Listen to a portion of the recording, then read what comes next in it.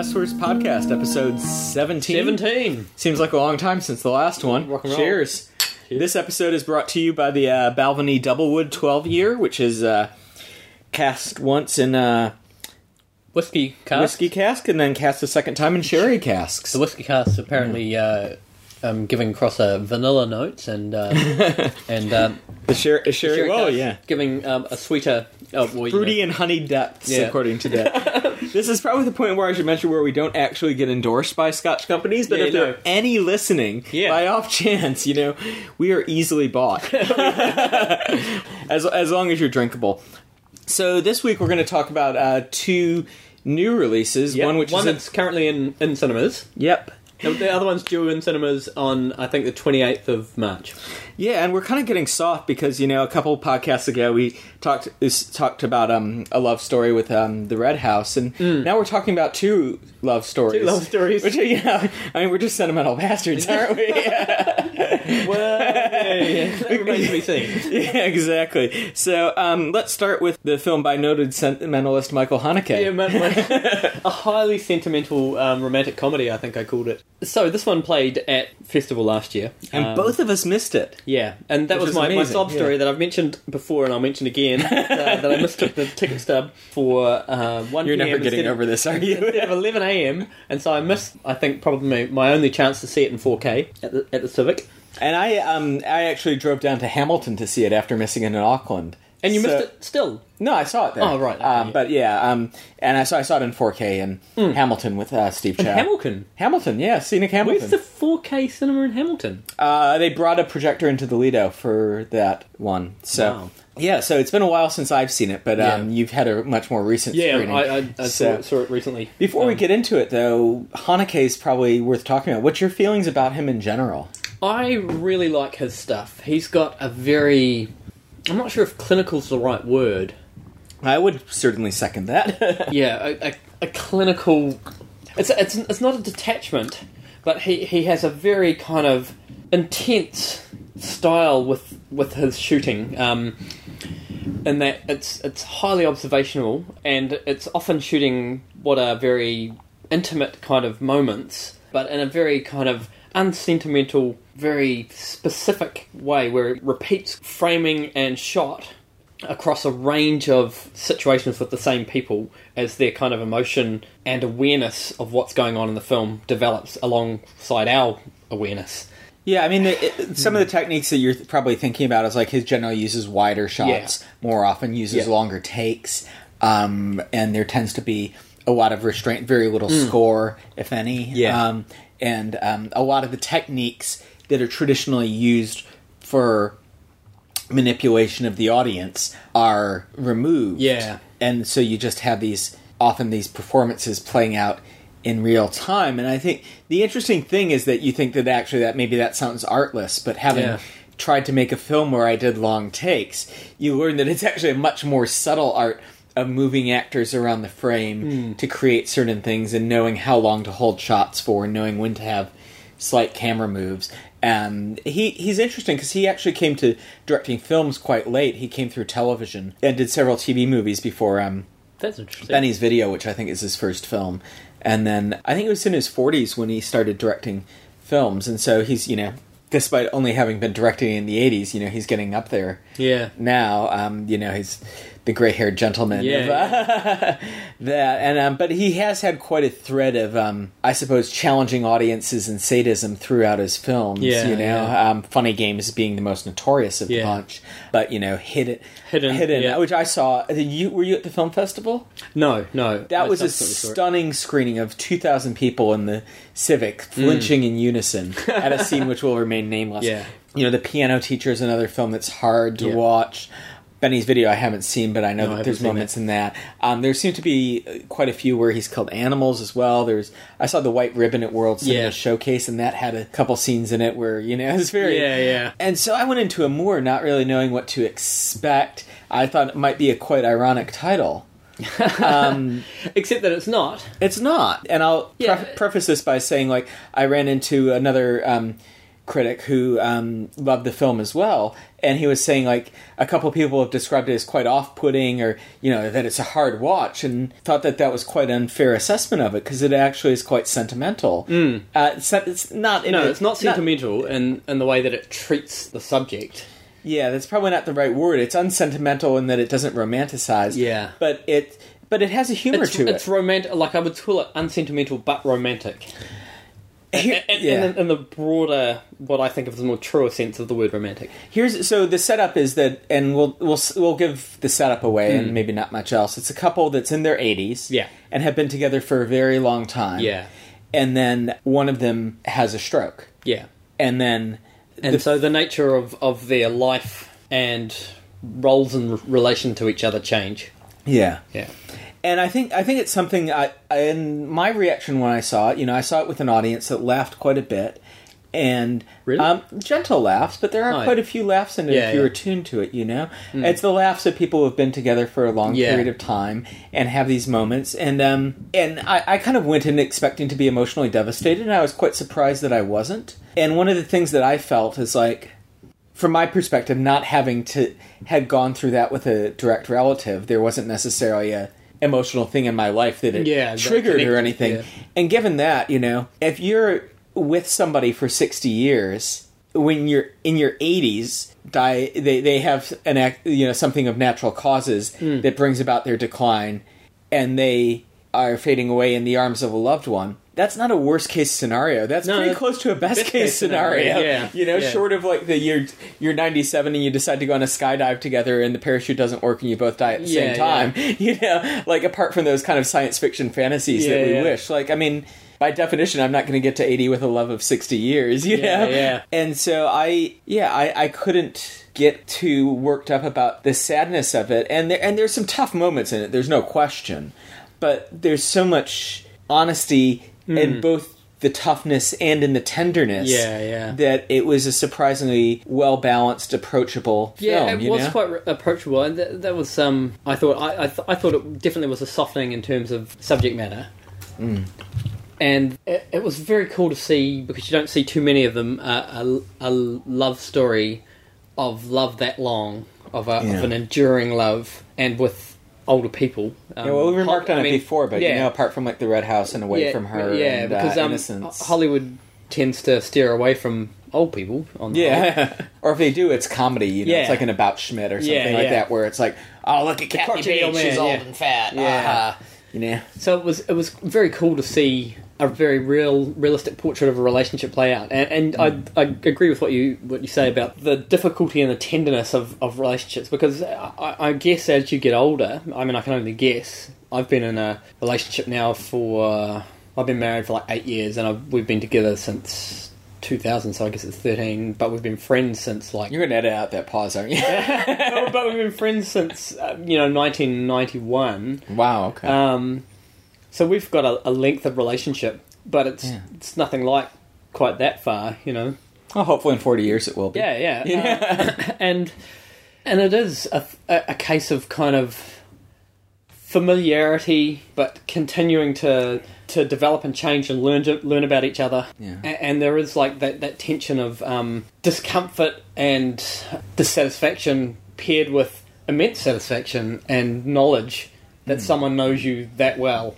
It's interesting, like, a lot of love stories, and ones that I really hate in general, tend to end quite early on in the relationship on this moment of everything's going to be all right happily ever after, you know? And you know that's not going to be the case, and this is, like, almost the exact opposite. Instead of, you know, ending on that, you know, infinite bliss that extends into the future, it's like, no, we're going to actually look at the tail end of that and admit that this bliss doesn't extend forever, you know, that glowing feeling you have when you come out of the theater is not going to last, that actually, as horrible as that situation can be, there's something beautiful about having somebody to go through it with. So. And I mean, that's one of the really interesting things, is the change of the nature of, like, the husband's role from husband mate to husband caregiver, essentially, and what that means for him and for them. And it's really interesting. when I was thinking about it and I wrote a review about it, I commented and quoted someone else actually, Kevin Lee, who also like Life, who writes for IndieWire and a bunch of other publications, about how I found the performance of is it Jean-Louis Trintignant, to be perhaps a little more complex for me than Emmanuelle Riva, who was fantastic as well from my point of view, but who's been sort of more recognised. She has the more conventional, showy performance. Has the showy role because she's the person who's sick, but Trintignant has the more complex emotional journey because he has to respond to that and be the person who's well, but has to deal with this kind of change in their relationship and what does it mean, and then he's the one who's more frequently having to deal with family members and fall out of that kind of emotional relational thing. Well, and even just dealing with caregivers and arranging all those sorts of things. The nursing staff that he decides to hire and all that, and the problems that happen with that. Did you are you familiar with much of their earlier work at all? Did that have any sort of resonance for you? No. Because they actually are two actors that I didn't even know were still really doing anything. But Trintignant is in Z, which is an amazing film by Costa Gavras. And is quite, young and charismatic in that. And Emmanuelle Riva is in Alain René's Hiroshima Mon Amour, and as quite young and beautiful in that. They're both really seminal films of a certain age, for me at least. And I kind of imagine for Haneke as well, although maybe I'm wrong, but I can imagine him, they're a bit older than him, so I can imagine that, when he was 13 or 14, that they could have been things that were coming out and capturing his imagination. And I'm not going to go. You've got to think that he knows who they are. Of course, certainly there's an element of that, and you wonder if there's like kind of a, we're at this point right now. We're at the end of one cycle of film, with conventional film dying. This was, I think, Haneke's first film shot on digital, potentially. Oh no, that's not true. No, Hidden was shot on digital, wasn't it? Strike that whole theory. But we are moving into a different age, and so like the age of 35 millimeter and potentially to some extent the age of auteurism being what it is. I mean, I found it interesting recently when I learned Haneke still teaches. Oh. He doesn't make a living making these films, or apparently not enough of one to sustain that. That's in some ways unsurprising. But in a way, but it's like, if Haneke can't make a living doing... Who can? Yeah, exactly. I mean, other than, Joss Whedon or whoever. Yeah. But that is a film's about love and also about death and suffused with what it means to say goodbye is a very interesting thing. It's not even clear where he would go from here as a filmmaker, because it's such... In a way, if Haneke died tomorrow, it would feel like a final film. Yeah. But presumably he has more in him. Presumably there's more to come. If he lives another 20 years, he could have another... you and your fucking coming-of-age films. So did you have anything else to say on that, or should we move to our other love story? Well, I guess perhaps a bridging thing. One of the things that I liked about both of these films that we're discussing is the opening sequence. Well, and actually, in Amour, it's just past the opening sequence. A little picture of the couple to put them in a usual sort of situation prior to illness. So it shoots them at a concert. I love the way that he sets that up, and so it's essentially they're at a symphony performance, perhaps, or maybe it's I'm not sure if it's an opera. I can't remember. I think it's actually it's like an orchestral sort of performance. Mm. The camera's set on the stage, so you don't see any of the musicians. All you see is the crowd enjoying it, and he doesn't. To my mind, he makes a point of not pointing out who the lead couple is. So unless you've seen the posters, you don't know. And to me, that was setting up a sense of these are everyday people of a certain set. Obviously, they've got a bit of money because they're enjoying the theatre and what have you, that this journey is happening to. It also is significant in that it's the only scene of the film shot outside of the apartment. Yeah. Sets up a kind of a contrast to the rest of the film. So the second film we're going to talk about tonight is Jacques Audiard's Rust and Bone. And likewise, but for him it was the very opening sequence. It's this short thing across, I think, pre-credits maybe, or pre-opening credit bit, is two heavily contrasted visual shots. One of this kind of murky, bubbly shot, and then the next, a very quiet shot, which is dirty and looks a bit ugly. Actually, doesn't sort of strike as a lovely looking shot, but that says something about what it sort of comes to later on, and then butted up against a very peaceful shot of a child breathing, appearing to be asleep. It's interesting because both those and that sets up the film and a couple of sort of visual and tonal dialectics in the film. But both those shots kind of address those filmmakers in a nutshell, because I mean that shot in Haneke's film, I noticed it as well when I saw it, and it's fascinating, and it's sort of an example of the quiet art of making a single long take wide shot work, because there's very quiet color cues and how he's laid out the audience and stuff that do slowly draw your eye to them, but they're subtly done, and if you're not looking for them, you won't notice them. It's not like there's a spotlight on them and not on everybody else, but it's just certain things. And the slightly voyeuristic kind of... It's like, that there's David Ordwell came a few years back, and he talked about the studies of this guy who runs a blog called Continuity Boy that would do these tests of eye tracking, and he would look at people watching a film, and so and they'd have these little goggles on and say where they're looking at any point. And so if you look at a filmmaker like Hitchcock or Paul Thomas Anderson's There Will Be Blood, were two of the examples used, there would be these huge clusters of these dots at a certain point in the screen, and those filmmakers knew very specifically how to compose their image and everything else so that your attention was where they wanted it.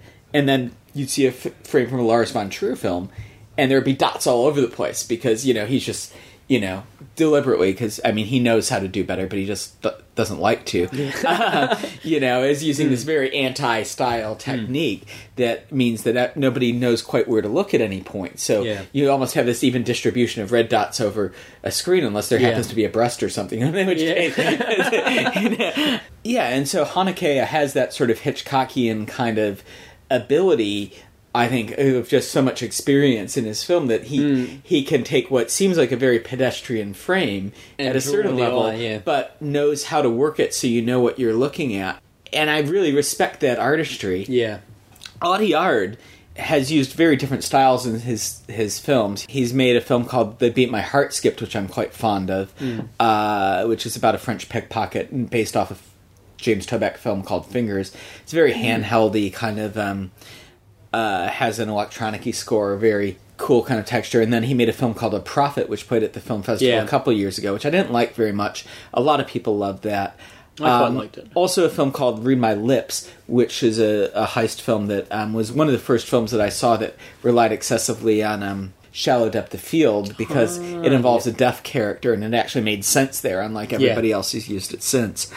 So he's a bit of a stylistic magpie. And that really comes through in Rust and Bone, which has abstract shots that almost could have come out of a Stan Brakhage film. Back to back with very locked off shots. Shots that seem like they could have come out of a Dardenne film. All thrown together, a score that goes all over the place. I mean, at one point there's an electro remix of a Bruce Springsteen song off Nebraska, State Trooper, which is, just this stark acoustic thing. And in that kind of, at a certain level, he's, almost the tonal opposite of Haneke, which is very committed to this very specific aesthetic. And Audiard's aesthetic is a bit about whatever works, but maybe we should step back and talk less about the aesthetic and more about the story for a minute, because I hear some people like that stuff. So I don't understand that, but we can go with that. So Rust and Bone is an odd kind of love story, maybe. Definitely a love story.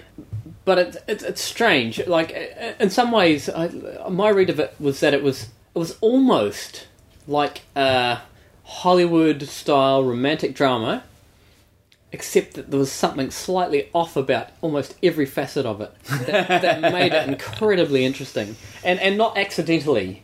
It was very purposefully off-kilter, for want of a bit of a term. And so you've got these two characters. One is a guy who is down on his luck. He's out of work. He's got a young son who he apparently has limited connection to, but seems to be having custody of him now. And he's a Belgian who's come over to France to live with his sister. To live with his sister, who's also not in a great space. And then contrasted with the other main character, who's played by Marion Cotillard, who is, in contrast, in stable employment, interesting employment. She works in a marine park. but she's got some issues of her own. During the course of playing out some of these issues, they meet when he's doing some sort of security work, and she's at a club, and then they kind of have this sort of one-off meeting, which sort of doesn't really turn to much until a sort of a dramatic crux of the film happens. We're going to avoid talking about that? What do you think? Let's avoid talking about it. And so... visual effects are involved, we'll leave it at that. Yeah, something happens and causes some upheaval, particularly in her life, and she decides to reach out to this person who she had this one-off kind of connection with, or at least he showed interest in her, and she decides to sort of get in touch with him because he left his number with her. And from there, they grow this very kind of odd relationship, which has kind of a contrasted dependence, emotional dependence versus complete lack of dependence, and to my mind, two completely opposite character arcs. For me, her character arced right at the start, and his doesn't arc until the very end, and even then you could argue that maybe it didn't really.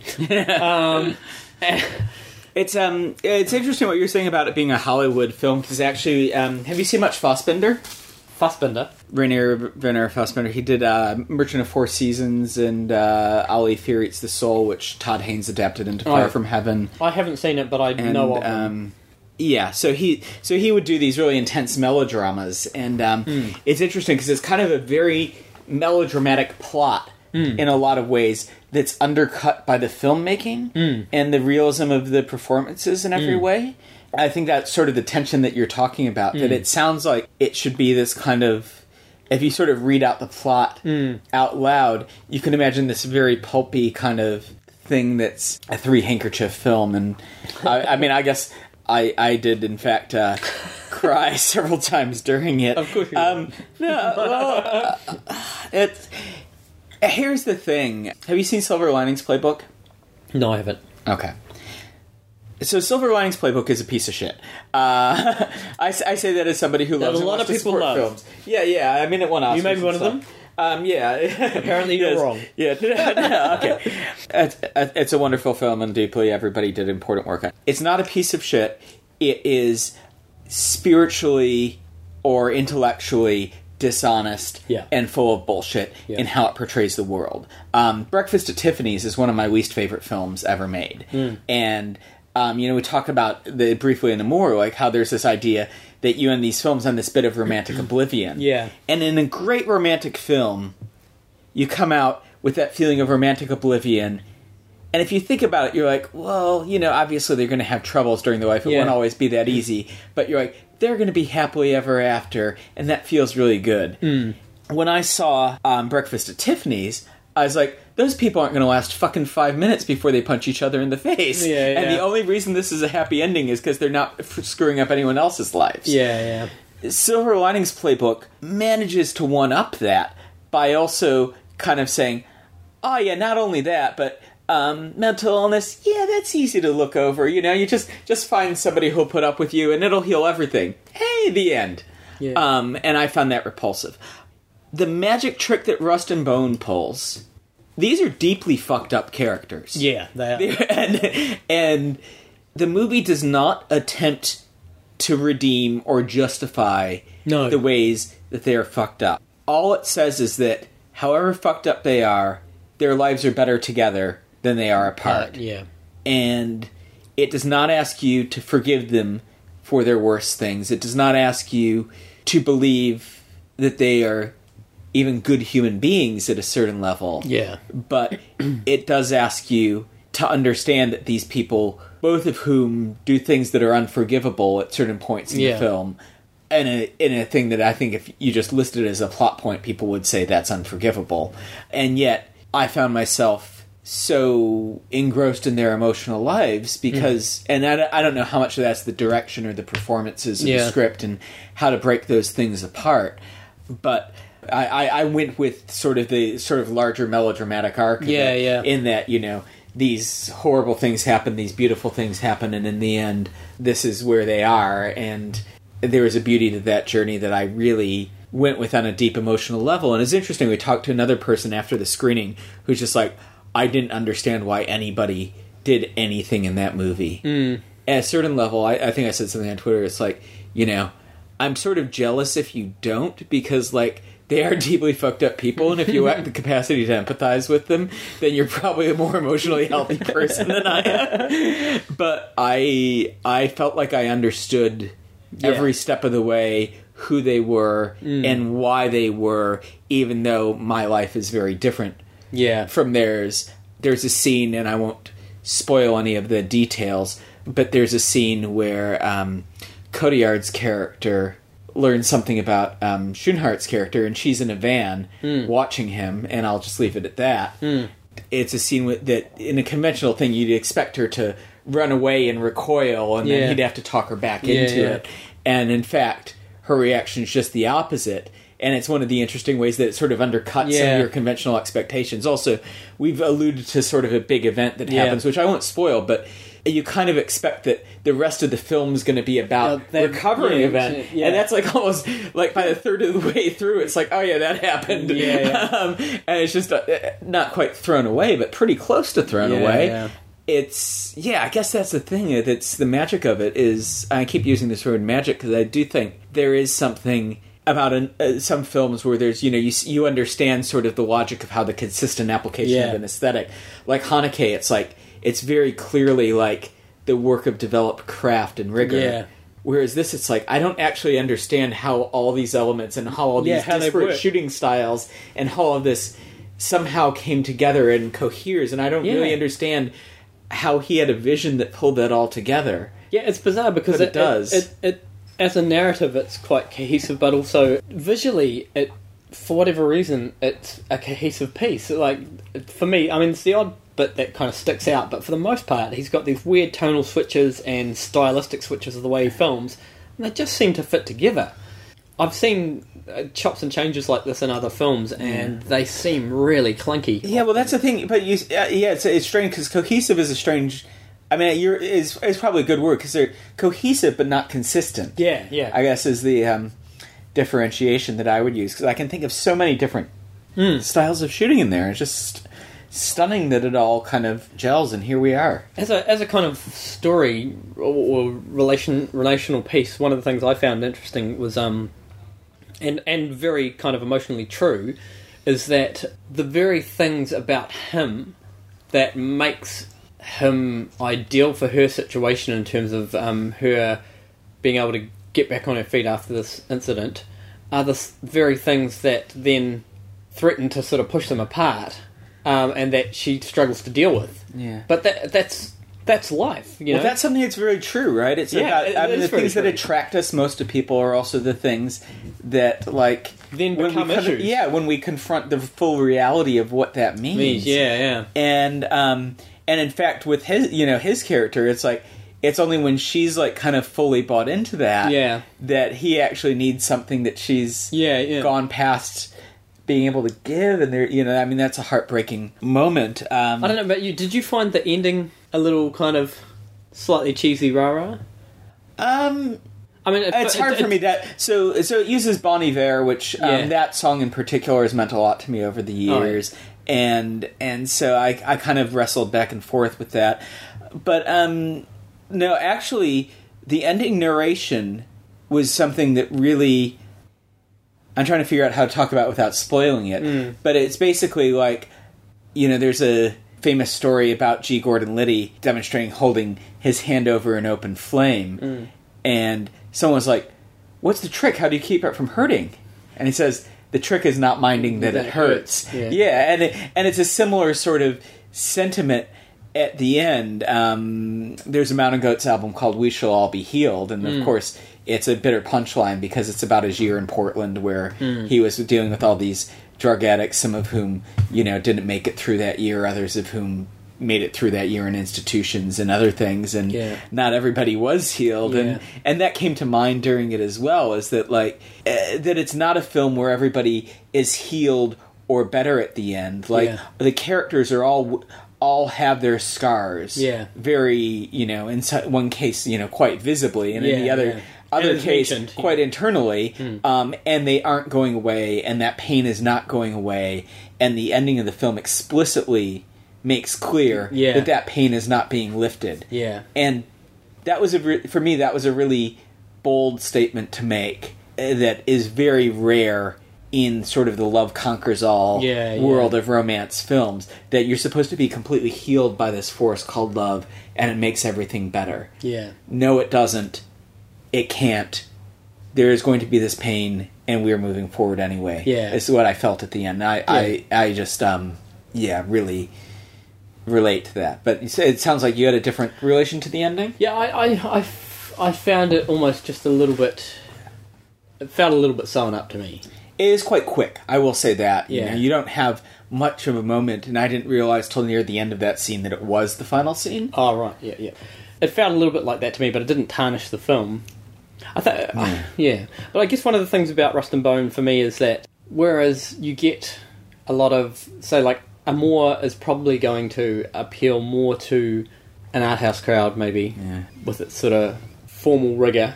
I mean, Haneka's not to everybody's taste, but Rust and Bone feels like it could have a more broad audience who might be a little bit confused by some of what goes on, but could probably, deal with that. And that the film, to me, seems entertaining enough, but is also really complex and very interesting. Yeah, it'd be interesting. I mean, certainly the reaction in the States has been the other way around, where Amour was much more successful, both in terms of awards recognition and box office. Yeah, well, I mean, I guess it got Oscars nods and wins. And I do think that, like, the couple in Amour is in certain ways more sympathetic to a broad-based audience than the couple in Rust and Bone. Yeah. And Rust and Bone has some very confrontational elements that are... I mean, Amour does too, but in a different way. Yeah. But I guess I see Amour as being kind of more in tune to the classic sort of art house crowd. Like, for instance, the Oscar nomination that it got was, or it got several, which was pretty cool, but it won for Best Foreign Film, which is often seen as, oh no, it's got subtitles. I mean, this is kind of the kind of token sort of nod to there are films made in other countries and weirdos go to cinemas with subtitles to see it, kind of thing. And it won that one. Well, that it was even nominated for Best Picture, despite being in foreign language, is a rare thing. I mean, Three Colors Red may have been the last film. But in that sense, it has broad appeal to that group, but that group is not the broad base of big budget cinema. People who are going to see Michael Bay films, or even... Wait, are you saying that people who go see Michael Bay films would want to see Rust and Bone? Well, I'm not saying that, but I'm saying that is more likely to appeal to that audience than Amour, which has a more locked-in niche audience. Like, you can say, this group is probably going to love this, and we want to give some acknowledgement to that group. Whereas Rust and Bone, I think, would have more of an appeal, because it has some sort of action and slightly spectacular elements, even though it probably wouldn't it would confuse people because they'd be hard to pigeonhole it, and so marketing becomes hard and all that kind of stuff. I sort of think of things like, say, I just think if you want action, why are you going to go see that when you could see Fast Five? But I mean, like, I think of something like, say, which is reminiscent as well because of the lack of character arc, Bad Lieutenant, Protocol New Orleans, which was difficult. Did that even get a release here, though? No, it didn't. It went straight to DVD. But at the same time, it probably, I would say, would have, if people gave it the chance, more broad appeal than Amour, except that Amour has a definite niche that they know is there. Yeah, I don't know. But how do you promote that? Because, Yeah, well, that's the thing. I think that actually it's sort of the other way around, that people that want their genre films want them to behave in a certain way. And it's interesting what they will and won't tolerate. I mean, we were talking about subtitles there, but Fast Five is chock full of subtitles. It was just on TV the other night, and I came home from my South Island jaunt, and my flatmates were watching, and it reminded me that, it's got subtitles all over the place. The last two Tarantino films do. And so there's this kind of myth that, like, people won't watch subtitled films. It's like, they will, as long as, District 9 has heaps of subtitles in it. As long as it's got good genre elements and The Rock. Yeah. But, I guess so, I don't know. I just think that Rust and Bone is a bit long and a bit uncomfortable for a mainstream audience. Yeah, you're probably right. And I've got a skewed perspective. Yeah, but I mean, it's also just knowing, like, in general, what people go to see and who the theater-going audience is, and they tend to be older, and I think an older audience will struggle with Rust and Bone, which is a shame, because it's a stunning film, and I'd be surprised if there's many films that affect me more this year than that film did. But that's the realities of the marketplace. The good thing is it is coming out here, which is never a guarantee. March 28th, and screening at the Academy and hopefully some other places. Possibly the Rialto, maybe. I'm not sure. Yeah, probably. If you Matacana, I think, is playing it. Yeah, hopefully people will check it out, because I think it's a really interesting film. Yeah, and even if it doesn't work for you entirely, it's definitely especially this is a bloody horrible month for new releases. Yeah. So, apart from Red House, No, and Rust and Bone, and then whatever's hanging around. We've got Great Expectations, which I guess you saw and liked. Yeah, I saw it. It was okay. You gave it 3 stars. Yeah, 3 is... It didn't read like a 3-star review, though. No. Yeah. I gave it 3 because it was perfectly adequate and okay watching. I didn't feel like... Wow, that's a glowing endorsement. Yeah. Well, I wasn't watching it thinking, God, I wish I was somewhere else. I enjoyed it, but then I like period films. But it just... Yeah. It was flat. Yeah. But yeah, there's the new Oz, there's Broken City, there's 21 and Over. It's just... I'm interested to see Oz, actually. Oh, really? I can't get excited. I love Drag Me to Hell, and I love some Evil Dead 2, but I just... And I do love the shots of Mila Kunis in a red suit and stuff, I'll admit that, but I'm just not feeling Oz at all. And Dom Corey, who I talked to briefly, was kind of like, well, it's like... Compared to Mirror Mirror and Snow White and the Huntsman and all that stuff, it's pretty good. I'm like, this is why I'm glad I'm not a professional film critic, because it may surprise listeners that we're not highly paid for this. No.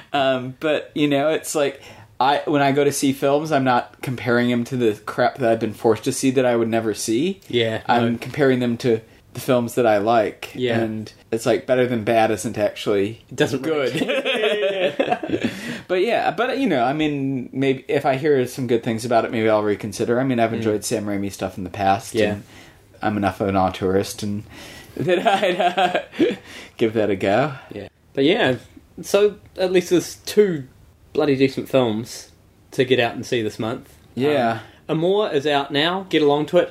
It's playing. Pretty sure that's at the Rialto. It's definitely at the Academy. Yeah, and either Lido or Capitol. I can't remember which. And Rust and Bone comes at the end of the month, 28th, I believe, and that is well worth getting to. Yeah, definitely. Cool. Well, we've been talking about good films, so hopefully soon we'll start talking about some bad films and get the worst back and best worst podcast. But until next time, it's Doug. It's Jacob.